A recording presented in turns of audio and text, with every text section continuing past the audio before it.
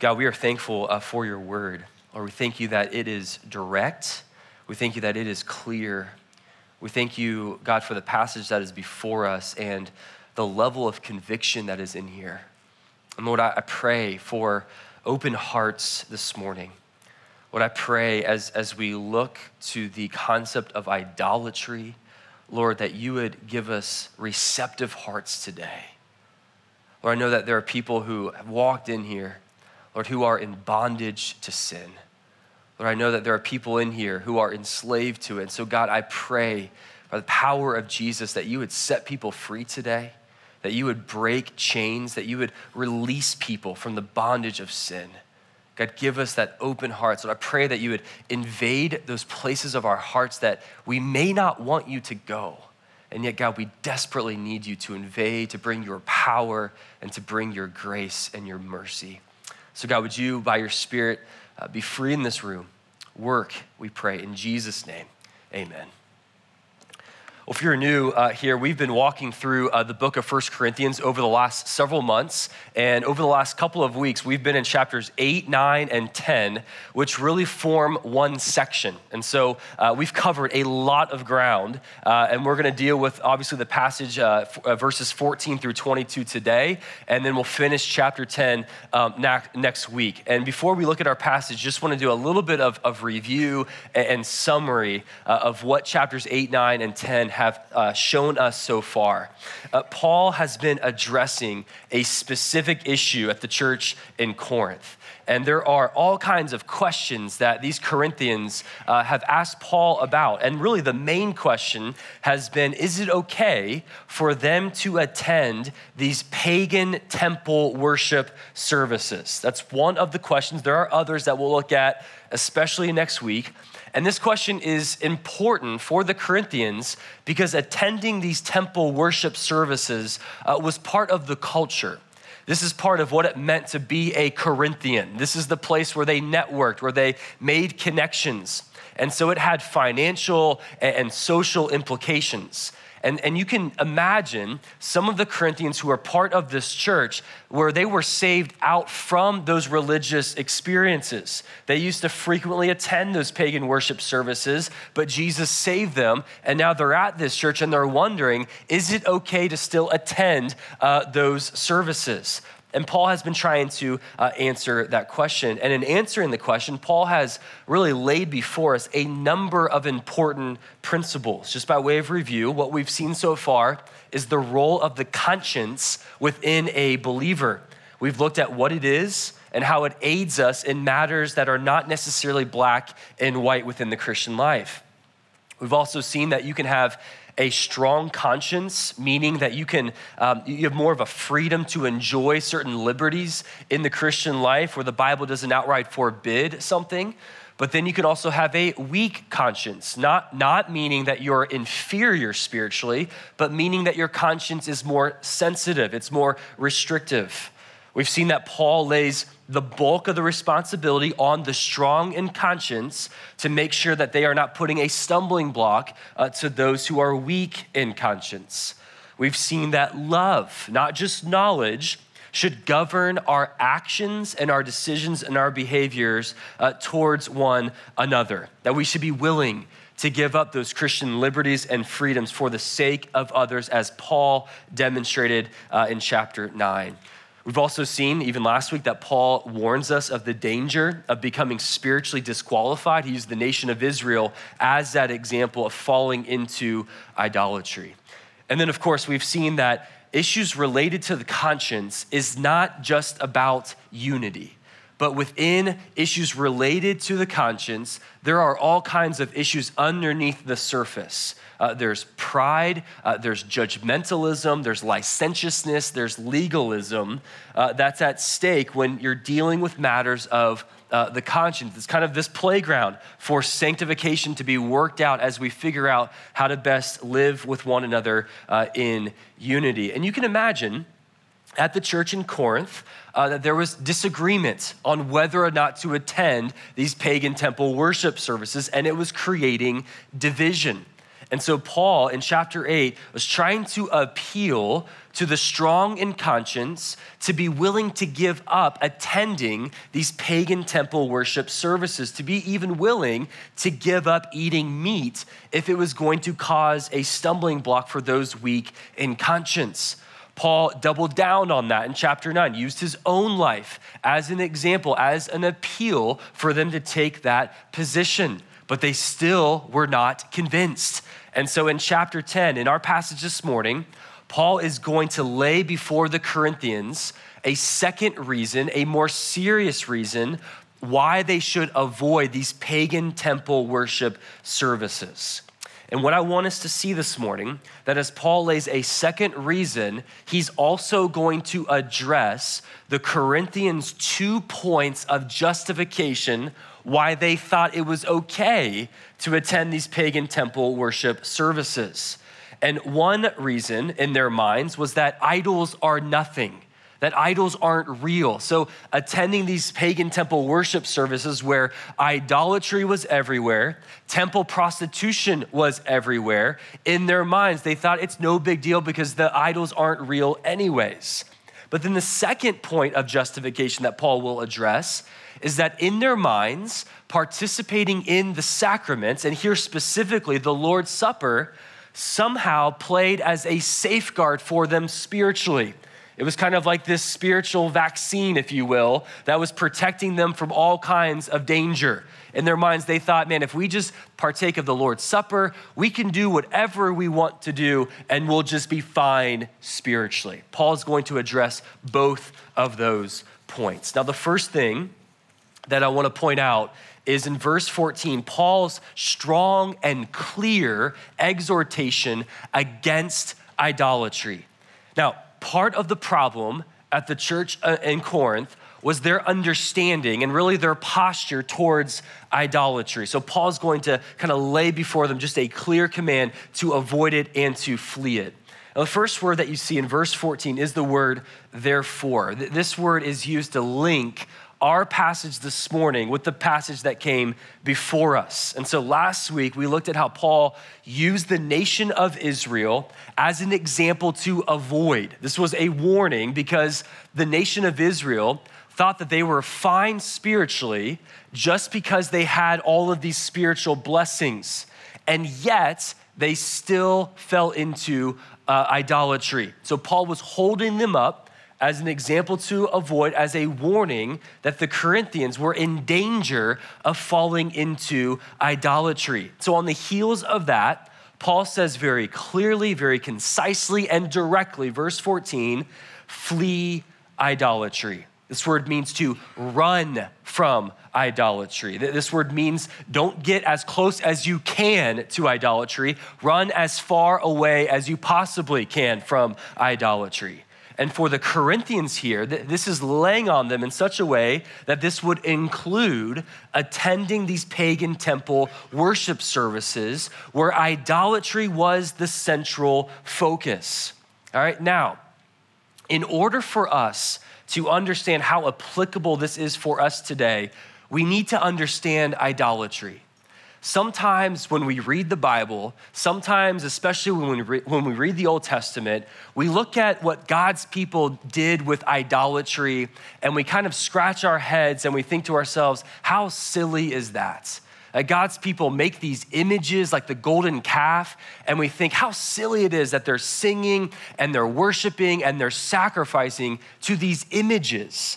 And we can indirectly kind of create this distance between us today in 2021 compared to God's people thousands of years ago, and we can almost dismiss ourselves from this command in verse 14. And yet this command to flee idolatry is incredibly relevant for us today because idolatry is not just about the activity that you are participating in. Idolatry is about where your heart is directing its worship. Idolatry is less about what you are doing, and it is more about what you are worshiping. And so maybe this morning you are not frequently attending pagan temple worship services. Perhaps you are not frequently sitting at the table where meat is being sacrificed to idols. But it is very likely that you are sitting at some kind of table spiritually in your heart where the idol lives that is in constant competition with Jesus Christ.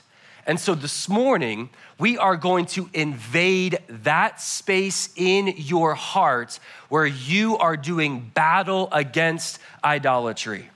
And the first step this morning is to recognize and to acknowledge the fact that all of us in this room have something to flee from. All of us are in danger of idolatry, and we need to name and recognize that which is laying hold of our hearts, that spiritual table in our hearts that we frequently visit and worship these idols in our lives, those things that serve as substitutes functionally for Jesus Christ. I want to start this morning as in terms of idolatry. We need just a helpful definition of what is it, because I don't want you to think golden calf. I don't want you to think just some type of graven image. This is something much more practical for us. Here's a definition by Tim Keller. He says, idolatry is anything more important to you than God. It's anything that absorbs your heart and imagination more than God. It is anything that you seek to give you what only God can give. All right, that's convicting, but we're just getting started this morning. All right, you need to understand, as John Calvin put it, that our hearts are idol factories, that we have a tendency to take really anything in this world, good or sinful, and we can turn it into an idol by making that ultimate in our lives. That an idol is something that we have elevated to the place that is only reserved for God himself. All right, now you and I, we can trust in God for eternity, for heaven, but idolatry challenges us of what we are trusting in functionally day in and day out to be our Savior, what we look to and what we are truly living for. Now, here's the danger of idolatry. Idolatry never screams at us, never jumps up and down and says, worship me, give your life to me, and this will ruin your relationship with God. Idols do not talk to us that way. Idols are much sneakier than that. What idols do is they lure us in with these false promises that they will never deliver upon. And they sneak that in and they pull us in thinking that they will satisfy us, thinking they will give us some sort of comfort or identity, and they never come through with their promise.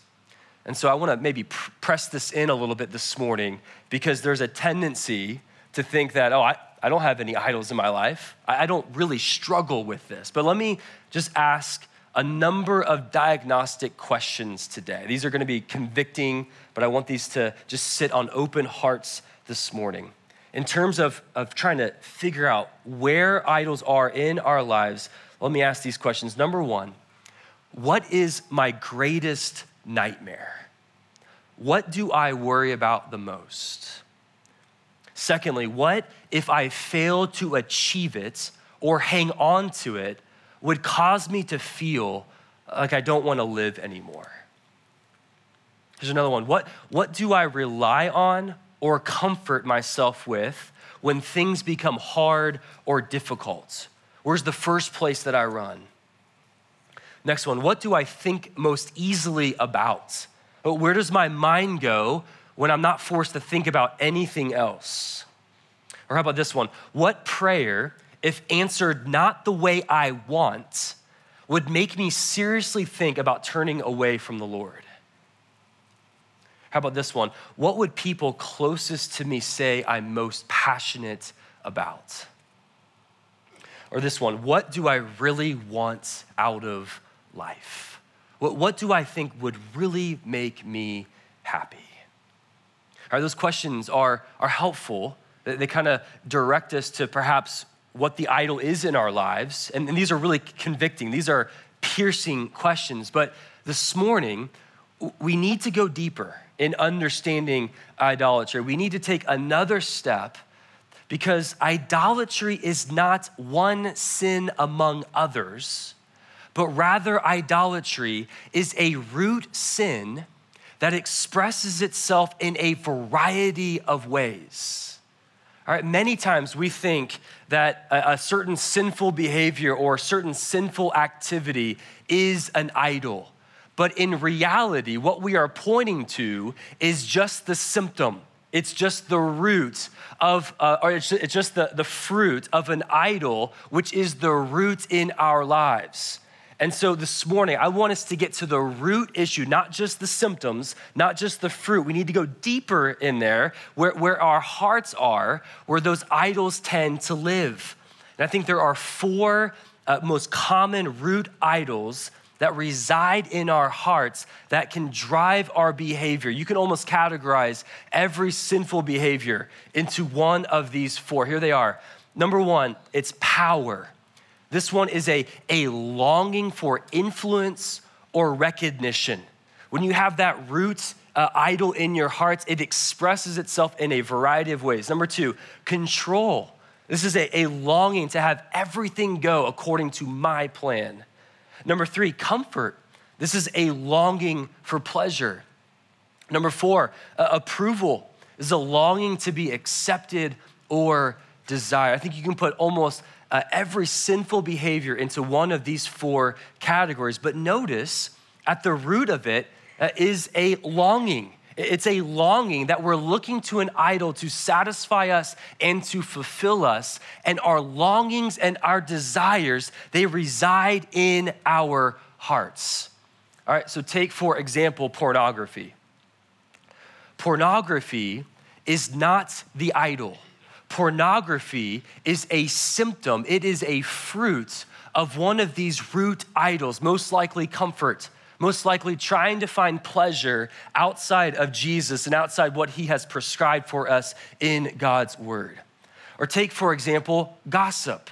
Gossip is not the idol. Gossip is a fruit of one of these root idols, maybe power or control, that's driving the gossip.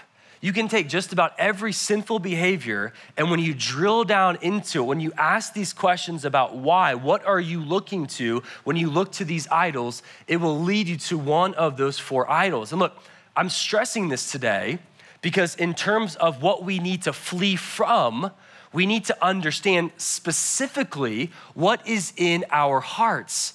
And I think sometimes when we want to grow, when we want to be transformed by Jesus Christ, we never go deep enough. We tend to stay on the surface. We tend to just address the activity or the sinful behavior, and we don't go deep enough into that root issue, what is living in our hearts. And what tends to happen is we might remove that sinful activity or that sinful behavior, but failing to address the root issue will, over time, that root issue will express itself in different ways down the road. And I think this is what was happening with the Corinthians here. The Corinthians, I think, were failing to address the root issue of idolatry because in their minds, they were thinking that the solution was just about the activity. It was just about the behavior. They thought, surely our sin will kind of go away. Our sin will kind of be dealt with if we just participate in the activity of the Lord's Supper.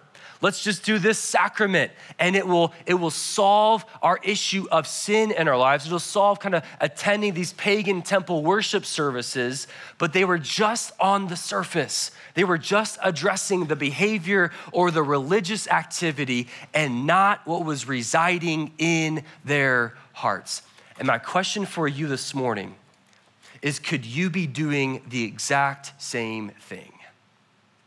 Could you this morning, in terms of trying to deal and address with the idols that are in your heart and in your life, are you only looking to the activity and kind of changing it out with a religious activity like going to church or doing your devotions or serving or tithing or fill in the blank as a way to kind of appease for the sin that's in your life, instead of drilling down deep into your hearts, looking to what's on the throne of your heart and addressing it at the root issue. See, church, we've got to get to the heart. If we want to be changed, if we want to grow, if we want to be transformed, do not settle for the activity. Get to the heart. So, how do we do that? Well, Thomas Chalmers, I think, helps us. Thomas Chalmers was a Scottish minister in the 1800s. And he said this, he said, the best way to overcome the world is not with morality or self-discipline. Christians overcome the world by seeing the beauty and the excellence of Christ. That they overcome the world by seeing something more attractive than the world, Christ. The only way to dispose the heart of an old affection is by the expulsive power of a new one. Look, church, we address the heart because at the core of every idol is unbelief. That is at the core of every idol, the sin of unbelief, where you are failing to believe some aspect of the gospel of Jesus Christ, some aspect of who God is. And the only way that we can flee from idolatry, that we can run away from sin, is when our hearts see something better that will provide true satisfaction and true comfort and true approval that we long for. And that is found in Jesus Christ. In order for your heart to say no to sin, you need a stronger yes. And that stronger yes is Jesus Christ. Jesus Christ is the only one that is stronger than sin, that is more beautiful than sin, that is more desirous than sin. And Jesus holds the power to release that grip that your heart has around its idol and can find its satisfaction in him. Look, the reality is, and someone's got to say this, the reality is that your idol will never love you back. Your idol will never treat you the way that Jesus treats you. Our idols, they lead us into serving a false master. Our idols lead us into trusting in a false rescuer. Our idols lead us into loving a false lover, and they never deliver upon that promise that they're trying to make to us. But guess who does? Jesus. Jesus every time does exactly what he says he will do. Jesus treats us so much better than what we deserve. And look, unlike our idols, it's Jesus who doesn't give us what we want. It's Jesus who gives us what we need. See, unlike our idols, Jesus doesn't give us superficial satisfaction. Jesus gives us deep satisfaction, deep within our hearts, life to the full. See, unlike our idols, Jesus doesn't give us worldly freedom, which is more like bondage. Jesus gives us true freedom found in him. Do you guys remember the promise in verse 13? Remember what Paul tells us here, that there's always a way out. There's always an escape when we're faced with temptation, when we're faced with sin. Paul here, I think, is connecting this idea that our escape when it comes to idolatry is Jesus. And the reason why that is true is because Jesus chose not to escape from the suffering on the cross as he paid for our sin, as he took our place, as he paid our penalty. You and I can escape the bondage and the condemnation and the guilt when we trust in Jesus. He is our way out. And look, if you're here this morning and you're not a Christian and you're being confronted today with maybe idols in your life that you didn't know were idols, and you're feeling these chains in your life, you're feeling a type of enslavement, can I just plead with you to come to Jesus today? Can I draw your attention to the freedom that Jesus offers you today, that Jesus offers you real forgiveness. And it's not freedom according to the world, it's freedom found in him, where Jesus meets you exactly where you are, in all of your shame and all of your guilt. He meets you there and he offers you grace. He offers you mercy. He offers you kindness that leads you to repentance. And if you're here today and you're not a Christian and you want Jesus in your life, you want salvation that he offers you freely, all you have to do is acknowledge the fact that you are a sinner, that you are unable to save yourself, and that you identify the fact that you need to put your trust and your faith in Jesus, turning from your sin and trusting in the fact that Jesus paid for your sin on the cross, and he offers you his righteousness so you can be accepted before God. Look, it's a free gift of salvation, of eternal life. It's the free gift found in Jesus. Look, church, we flee from sin. We flee from idolatry when we see the unconditional love and mercy and kindness in God. When we look at him, and because of Jesus, we don't see condemnation, we don't see anger, we see acceptance and love because of Christ. Look, who else is going to handle your shame? Who else is going to handle your guilt today? Who else? What kind of idol can actually handle your fear and your deepest anxieties? Who's going to provide a solution for the debt of your sin? None like Jesus. Look, we flee from idolatry by fleeing to Jesus. That Jesus has made a way for us to replace these idols with himself. He is our escape. Well, after Paul's concise command here in verse 14 to flee from idolatry, I think in verse 15, Paul basically tells us, I want you to think this through. And Paul is saying, judge for yourselves, which means I'm about to lay out before you a logical argument why you should flee from idolatry. And I want to point out here 3 reasons why we should flee idolatry from verses 16 through 22. Here's the first one. I'm going to spend the most time with this one. I'll spend less time in the last 2. But reason number 1 why we should flee idolatry is because God's people should not participate at the table of Christ and the table of demons. Verse 16, Paul introduces this concept of the Lord's Supper. Paul talks about the cup of blessing, which is a reference to the cup that symbolizes the blood of Jesus that was shed for us on the cross. Paul mentions the bread that we break. This is symbolically representing the body of Jesus that was broken for us on the cross so our sins could be forgiven.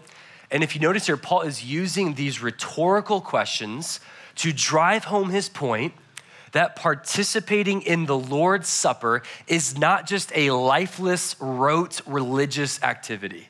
That there is spiritual significance in this ordinance whereby God's people use the bread, they use the cup to rehearse and to remind one another of the incredible blessings that we have in Jesus because of what he accomplished in his death and in his resurrection. I think Paul is aiming towards that, and you can see that by the way that he uses this word participation or participant in verse 16. He uses it twice in verse 18 and verse 20. Now, this word is the Greek word koinonia, which means to intimately share with someone in something. All right, it means to have deep fellowship. And he's using that word to talk about the Lord's Supper. That the Lord's Supper is this sacred and intimate meal that's experienced by God's people with one another. Now, the bread and the cup, these are not extra holy, but they're symbols. But what makes the Lord's Supper special is that Jesus is the host of this meal, that Jesus resides with us through his Spirit when we partake in this ordinance. Now, I want you to notice what Paul then says about this table, the pagan temple meals in verses 19 and 20. if you notice, he does two things here. Number one, Paul says that the idols are nothing. All right, these idols are not real. But notice what Paul says is real. What Paul, I think, emphasizes here, that what is real is the demonic influence that is connected to idolatry. Paul here is showing us that there is always something behind the idols in our lives, and it is the satanic powers in the spiritual world.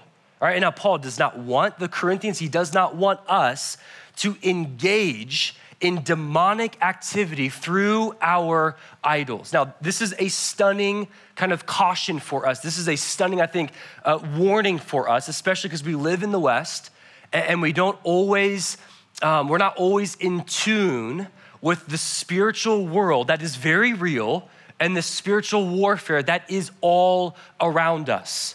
And yet I think what Paul is telling us today is that our participation in idolatry, when we fall into idol worship, whatever that looks like in our lives, that is a form of demonic activity that opens up our hearts to be influenced by satanic powers. That's what this text is telling us today. So look, when you look at pornography, that is not just pornography. There is a demonic activity that is behind all of that. When you gossip, you are not just gossiping. When you commit covetousness, you are not just coveting. There is demonic activity. The satanic powers are behind those idols, and we need to be aware of that. That our idols today, they serve as these pagan tables in our own hearts, whereby satanic influence can take place, because every sin is cosmic treason against God. Every sin is not just the sense of, man, I made a mistake, but every sin is cosmic treason against a holy God. Now, some of us may be uncomfortable with that kind of language. Some of us may think, man, that's just too direct. That's too heavy, Pastor. That's too dark. And you might be tempted this morning to perhaps change the language in how you talk about sin and how you describe sin so that it's easier to stomach. You might reduce sin to just calling it a mistake. I just messed up here. I made a mistake. Or that's just part of who I am. Or that's part of my DNA. Or I was born this way. As if that releases you from the responsibility of sin. And look, church, that is not biblical language when it comes to sin. And I think undermining sin and how we talk about it, kind of downplaying it, makes it easier for us to commit. I think this morning, we need to understand and be reminded that there is a real spiritual world where there is spiritual warfare going on all around us, and it is influencing us and it is impacting us on a daily basis. That there is a kingdom of righteousness that is ruled and reigned by God himself, and there is a domain of darkness that is ruled by Satan himself. It is a domain of condemnation, of guilt, and bondage. And when you sin, you are participating in the domain of darkness. It is not just a mistake. It is something way deeper than that. And if you look and if you read Ephesians 6, for example, it will remind you of the spiritual battle in the spiritual world that is all around us, that is impacting us on a daily basis. And the word of God says, take a stand. Stand firm against the attacks from our enemy. But our willing participation in idolatry, according to Paul here, is a direct connection to the satanic powers and the demonic activity that's behind our idols, and we must flee from it. Do not get as close as you possibly can to it. Do not get close to the fire and play around with it as if you are strong enough spiritually for it. Flee from the idols in your life. Look, church, the war is not just with our culture. The war is not just against worldly ideologies. The war is not just against unbiblical worldviews. The war lies in your heart. That there is a spiritual battle going on for what is in the throne of your heart, what is residing there, and what you are giving your worship and your allegiance and your affections towards. And look, you have a real enemy who wants to devour you.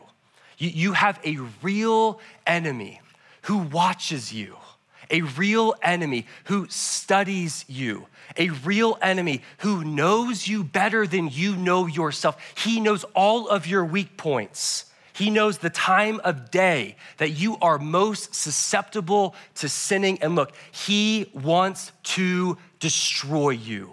He does not want to trip you up. He doesn't want to cause you to stumble. He wants to take you out and to cause you to become spiritually disqualified so you do not win the prize. He wants to take you out. So look, you might think that a little bit of sin here and there is okay, but the enemy is laying a trap for you, waiting for the perfect moment to take you out. Look, greed is not just greed. Lust is not just lust. Anger is not just anger. Those are evidences of a war all around us that we cannot see. And my fear is that the enemy is having a field day with God's people. You have to address the heart. And Paul's challenge for us is that you cannot have it both ways. Verse 21, Paul is saying you cannot participate at the Lord's table, taking the Lord's Supper, communing with Jesus, and also at the table of an idol, communing with demons. And the reason why that's true is because the idol that's in your heart can only fit one person. You cannot fit Jesus and your idol there. There's not enough room. And you must choose, or what Jesus says here, he says, no one can serve two masters. Either you will hate the one and love the other, or you will be devoted to the one and despise the other. You cannot serve both God and money, or fill in the blank, God and your idol. Flee from idolatry. Secondly, another reason Paul lays before us why we need to flee, verse 17, is that God's people are bound together in unity. Paul says that God's people are many within the church, within the body. There are many of us. God's church is a diverse church.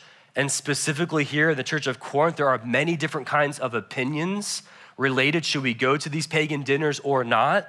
But Paul reminds them that you are one in Christ. You are unified together. Even the Lord's Supper reminds us of that as we all kind of share in the bread and the cup, that we are unified and one in Jesus. I think Paul reminds them of this because those who thought it was okay to attend these pagan dinners are now challenged with thinking, what is best for the whole? Not just me, what's best for the whole of God's church? What's best for unity? And here, it's with solidarity with the weaker brother. It's not attending those pagan worship services. This is a good reminder for us to make sure that we are protecting the oneness of our church by avoiding being united with other sins and causing others to stumble. And then finally, the third reason I think Paul gives us why we should flee idolatry is that God's people should not provoke God to jealousy. Verse 22, I think Paul is saying, look, don't put God to the test like the Israelites did in the wilderness. Do not provoke God by committing spiritual adultery. And he says, look, we're not stronger than God. We can't fool God thinking we can have both our idols and Jesus. God is a jealous God, meaning he wants our full affection, our complete devotion, our entire allegiance, not because he's narcissistic, but because he knows what's best for us to flourish is giving him all of who we are. Therefore, we must flee. Look, before I close, I just want to say, if you're here today, and look, I know idolatry is a heavy topic. It is a convicting topic. But I just want to say, if you are here today and you walk in here and you are exhausted because you're trying to live this double life, you're trying to live for Jesus and you've got idols in your life. If you walk in here today just tired and worn out, look, my call to you is to stop and repent of your sin. If you're here today and you are just weary, you are tired because you're trying to be two different people, maybe not on the outside, maybe you've mastered what it looks like to be a good Christian, but inwardly, you're being two different people where you like Jesus and yet you like your sin, and going back and forth is wearing you out. Look, my encouragement is for you to come to Jesus. My encouragement is for you to be reminded today of this open invitation by Jesus himself, who says, come to me, all who are weary, and I will give you rest. And that rest that Jesus offers to us who are trying to go back and forth is an offer of forgiveness. It's an offer of love. It's an offer filled with kindness, where Jesus has everything that you are looking for in this life. He has it all, and he offers it freely to you if you just place your faith in him and turn from your sins. Benediction this morning, John tells us in 1 John 5, we know that everyone who has been born of God does not keep on sinning, but he who is born of God protects him, and the evil one does not touch him. We know that we are from God, and the whole world lies in the power of the evil one. And we know that the Son of God has come and has given us understanding so that we may know him who is true. And we are in him who is true, in his Son, Jesus Christ. He is the true God and eternal life. Little children, keep yourselves from idols. Church, I want to leave you with this thought, that you will flee from idols when you understand that everything that you're looking for, everything that you're longing for is found in Jesus, who is the true God and eternal life. Run to him and away from idols. Church, I love you. Hope you have a great Sunday. We'll see you back here next Sunday morning.